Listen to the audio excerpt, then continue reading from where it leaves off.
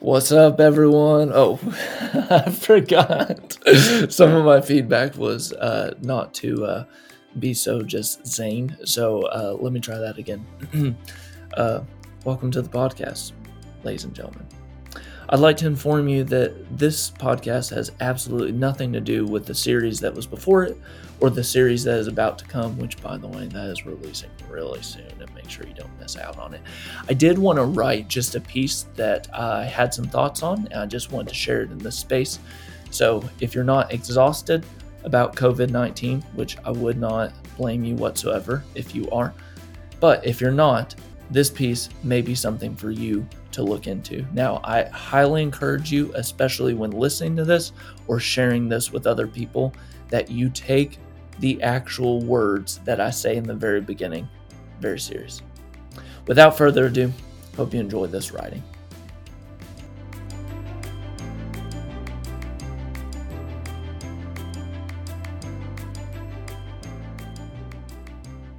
Life would do us a solid if everything came with a warning label.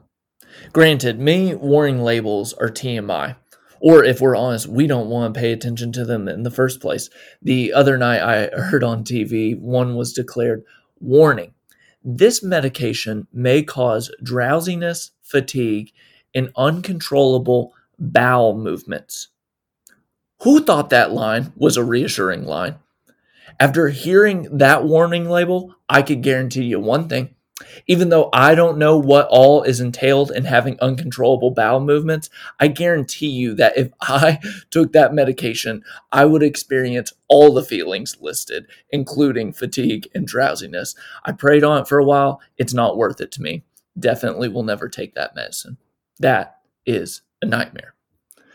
Warning labels at their best, though, give us a gentle, non-bowel moving picture of what's ahead in our future. Each of us could probably look back in our lives and think, yeah, I could have used a warning label at that time. Can you imagine it? Warning, if you eat this, you will see this again. Warning, if you respond to that text right now while you're angry, you will regret that for the next 1,000 conversations to come. Warning, if you add that much weight to that bar, you will feel it for weeks to come. Life doesn't offer warning labels to us. But right now, more than ever, I think it would be a great time for them. In the midst of so much content that's being written about the current situation that we're all facing, I felt the need to write a certain type of piece. Now, this podcast does come with a warning label because I do want to talk about COVID-19, but I believe that because people are in different emotional places, everything needs to be identified for people in a specific season and place. Because everyone is in a different place, people need to hear different things. So in effort to honor this principle that I'm holding, I would like to inform you that this podcast has a warning label that is particularly just for a group of people. And this isn't for everyone in any emotional place right now. So here's a couple of the warning labels that come with this podcast. I'd warn those who are exhausted hearing about COVID-19 that this podcast is most likely not for you right now.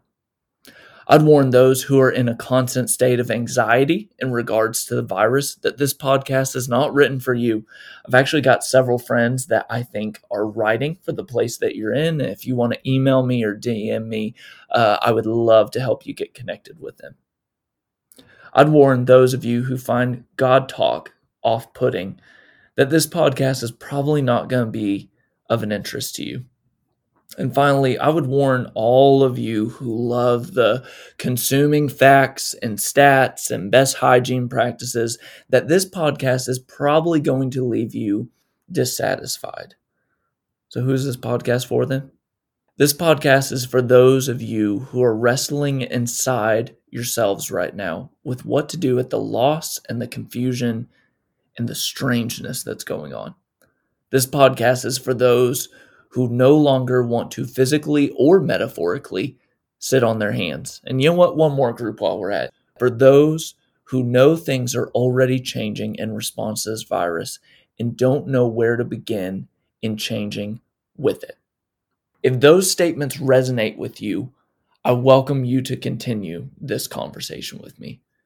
If you heard the warning labels a minute ago and thought of the famous quote from Pitch Perfect, better not, I know my British accent, very poor, then I invite you to pause this episode and do whatever you need with it. That's trash it, walk away from it, save it for another time, because our conversation is about to begin right now with it. There's a story that many are processing right now, and I think really for good reasons with all that's happening with COVID-19. The story comes from the Christian scriptures, and it's a story of Jesus healing a man with limitations. The story kind of contains a plethora of details, including Jesus creating this concoction of mud and spit to heal the man's vision. But interestingly enough, one of the details that needs our attention isn't with the mud pie skills that Jesus can display to you. It's actually with the group of men who are with him, because they ask a question that sounds something along the lines of, what caused this man's limitation?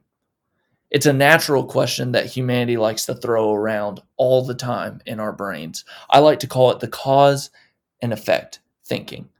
It's the temptation to think that if you can uncover the why behind something, that we will automatically feel relief from the effect or the discomfort of the what is happening. The question, in a sense, does get answered by Jesus, but it's very in a Jesus juke kind of fashion. Have you ever noticed that Jesus tends to be in that mode of operation a lot? It's almost like he's a man who could be an expert at sidestepping questions. I've actually heard a lot of experts say that throughout all the encounters, Jesus asked 31 questions throughout all of the Gospels. And do you want to guess how many he actually answers? 3. Yep, 3.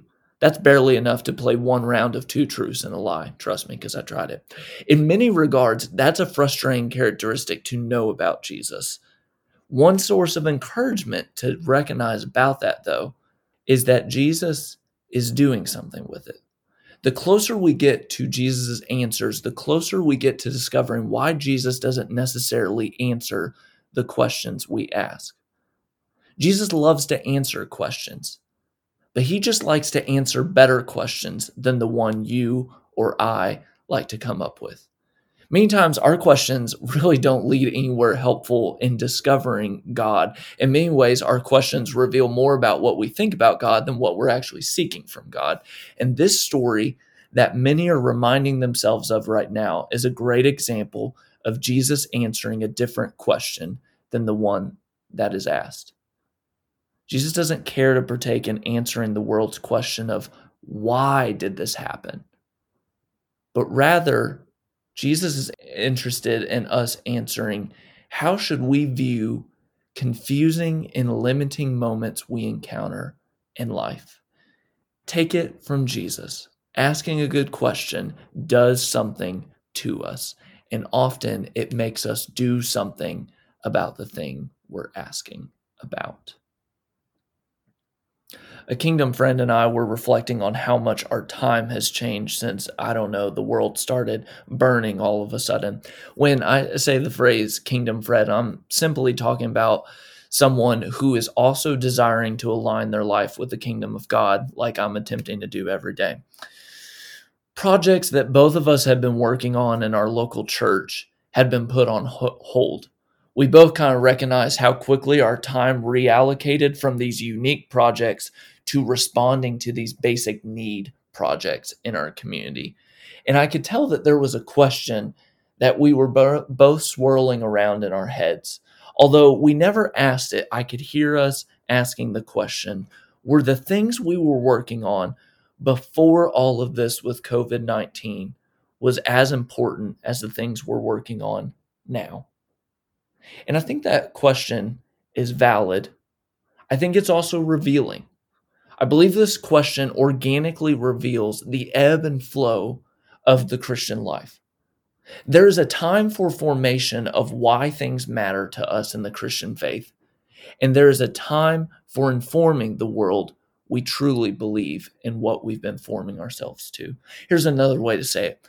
There is a time to form the words behind why our faith matters, and there is a time to hold our word to the words that we've spoken about our faiths.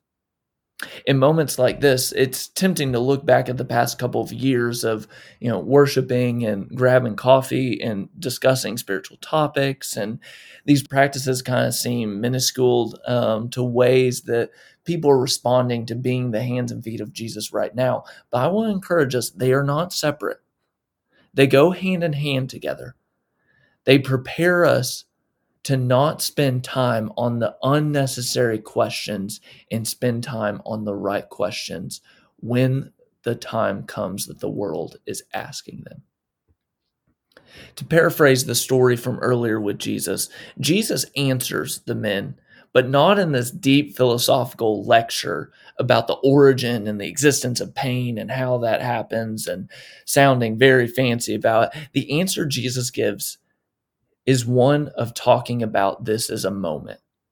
To use the words he actually uses in the moment is he says, this is a moment where the glory of God can be revealed. If I were to translate that into more simple words and non-religious-y words, I would say something along the lines of, Jesus is insisting to his friends that this is an opportunity to see that God is true, that God is good for all, and that God is so majestic that God is moving as we speak. It's almost as if Jesus is saying, don't miss the opportunity to answer the pain, the confusion, the struggle around you with the answers that will most likely help you come to know the God that I know. We have the ability to miss it, and we miss it all the time. But rest assured, the pain, confusion, and struggle you and I are facing is one that is not the first of its kind that the world has been waiting on an answer. I remember taking history classes where anytime we started talking about the 14th century in Europe and around Asia, there was an era that was known as the Black Plague, or also known as the Black Death, where there was a total of about 20 million lives that were ultimately taken because of this pandemic. And anytime people talk about this point in history, Christians during this moment responded to the questions and the hurt of the world. And we still remember how they answered it today. People who knew Jesus were known for giving their lives for the last moment of other people's lives when they were ill. One great sister of this generation, which you'll hear her name all the time in this era, is Julia of Norwich, who penned this memorable moment, dare I say, answer to the ache of the world by assuring everyone by saying, all shall be well, and all shall be well, and all matter of things shall one day be well. These are the words that people still choose to remember from this generation of Christians from a long time ago. And here's the best news. If you're a follower of Jesus, you stand on the shoulder of these people.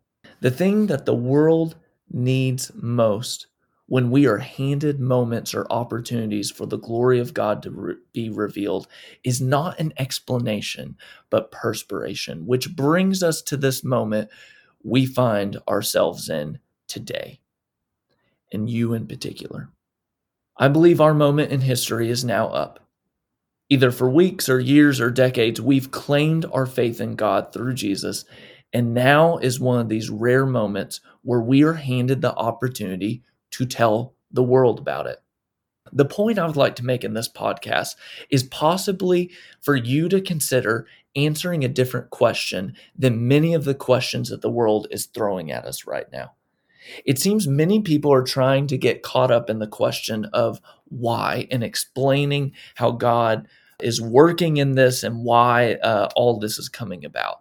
It seems as though the question that Jesus and those who follow Jesus need to concern themselves with, though, is not why, but how do we participate in the glory that God is revealing in this moment? This, to me, seems like a question generations before us have spent answering more than the former of why. And now I believe it's our turn. In the midst of our answers, I've heard a lot of words, and I think some of those words are very valid words in thinking about what the response of Jesus' followers are. Some of the words that I sometimes am wrestling with are words like safety and love and other, precaution, protect, sustainability, self, responsibility, just to name a few. And there's nothing inherently bad with those words and using them to create an answer for what we need to be doing during this time. But there is one thing that I want to ask of those who are in the first third of life to evaluate.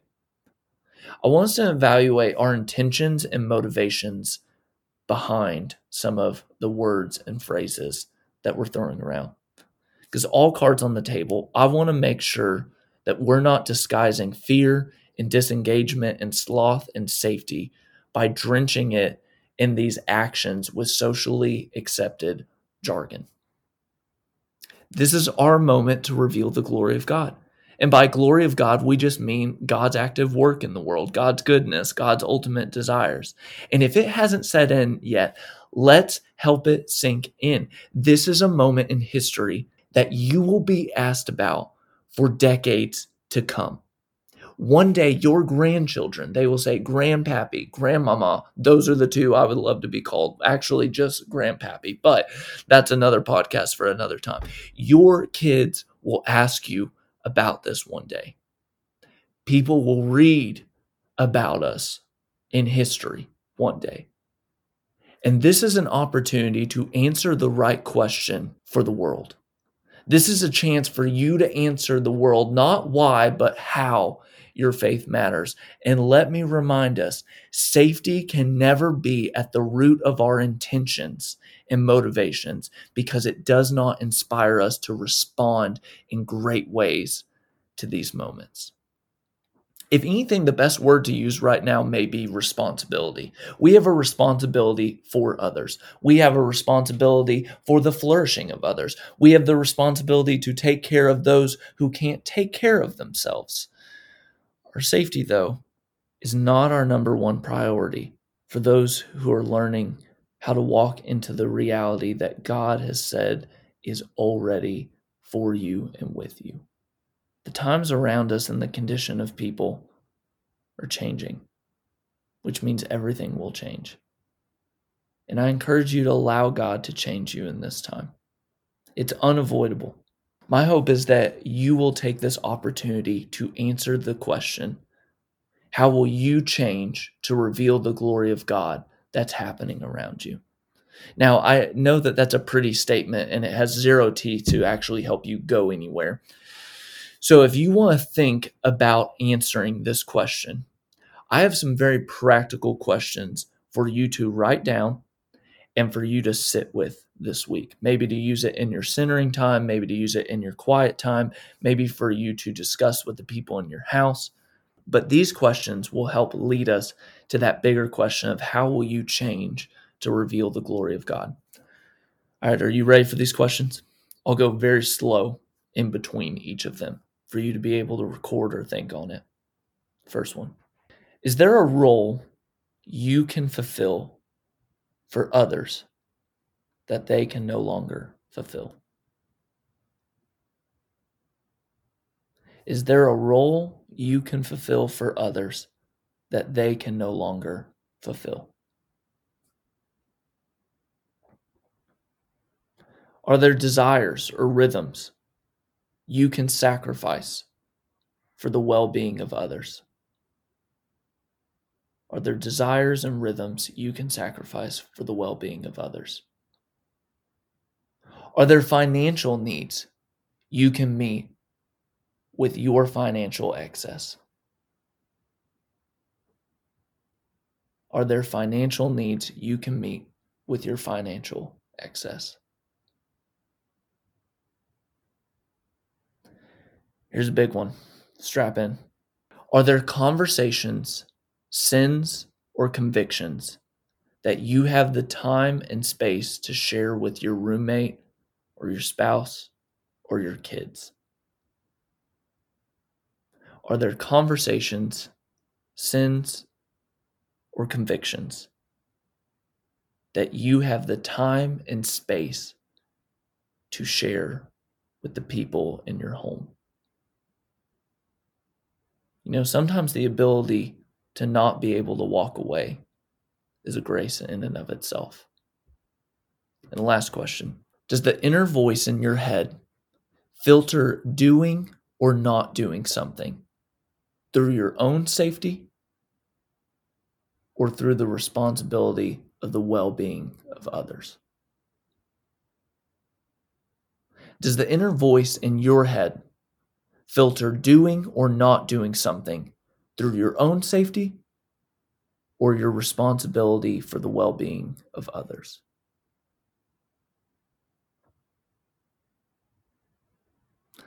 I believe the world is waiting for a response. And I believe these questions will help get you to the answer that we're searching for. Like many of you, I don't have the answers really on what the future is going to hold. Each week, it seems like the extension, the domino effect of this are going to go longer. We do know one thing will be true, though, when we reach the other side of this pandemic. The glory of God will be seen in amazing ways. And if I might add, it most likely will not be in the ways that Facebook and Twitter and CNN and Fox News will suggest to you.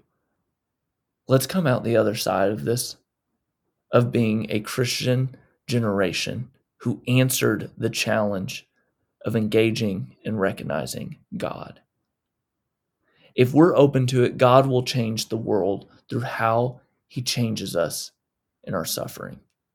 As I've said before, precautions, social distancing, best practices are all good things. If you're struggling with anxiety, please listen to the steady voice of God through the steady voices of other people out there. This podcast isn't meant for you.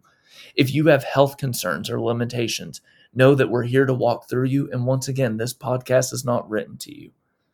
But to those of you who are in your first third of life, I desperately urge you, do not miss out on the ways that you can be a part of God's glory now, because you'll recognize it when it comes again. Do I think some of the changes and risk you need to take ahead of you are going to be easy or comfortable or convenient? Nope. Do I think it's worth energy and sacrifice?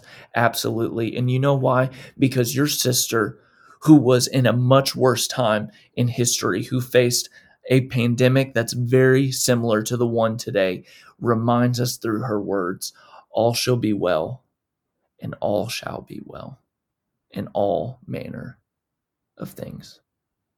One day shall be well.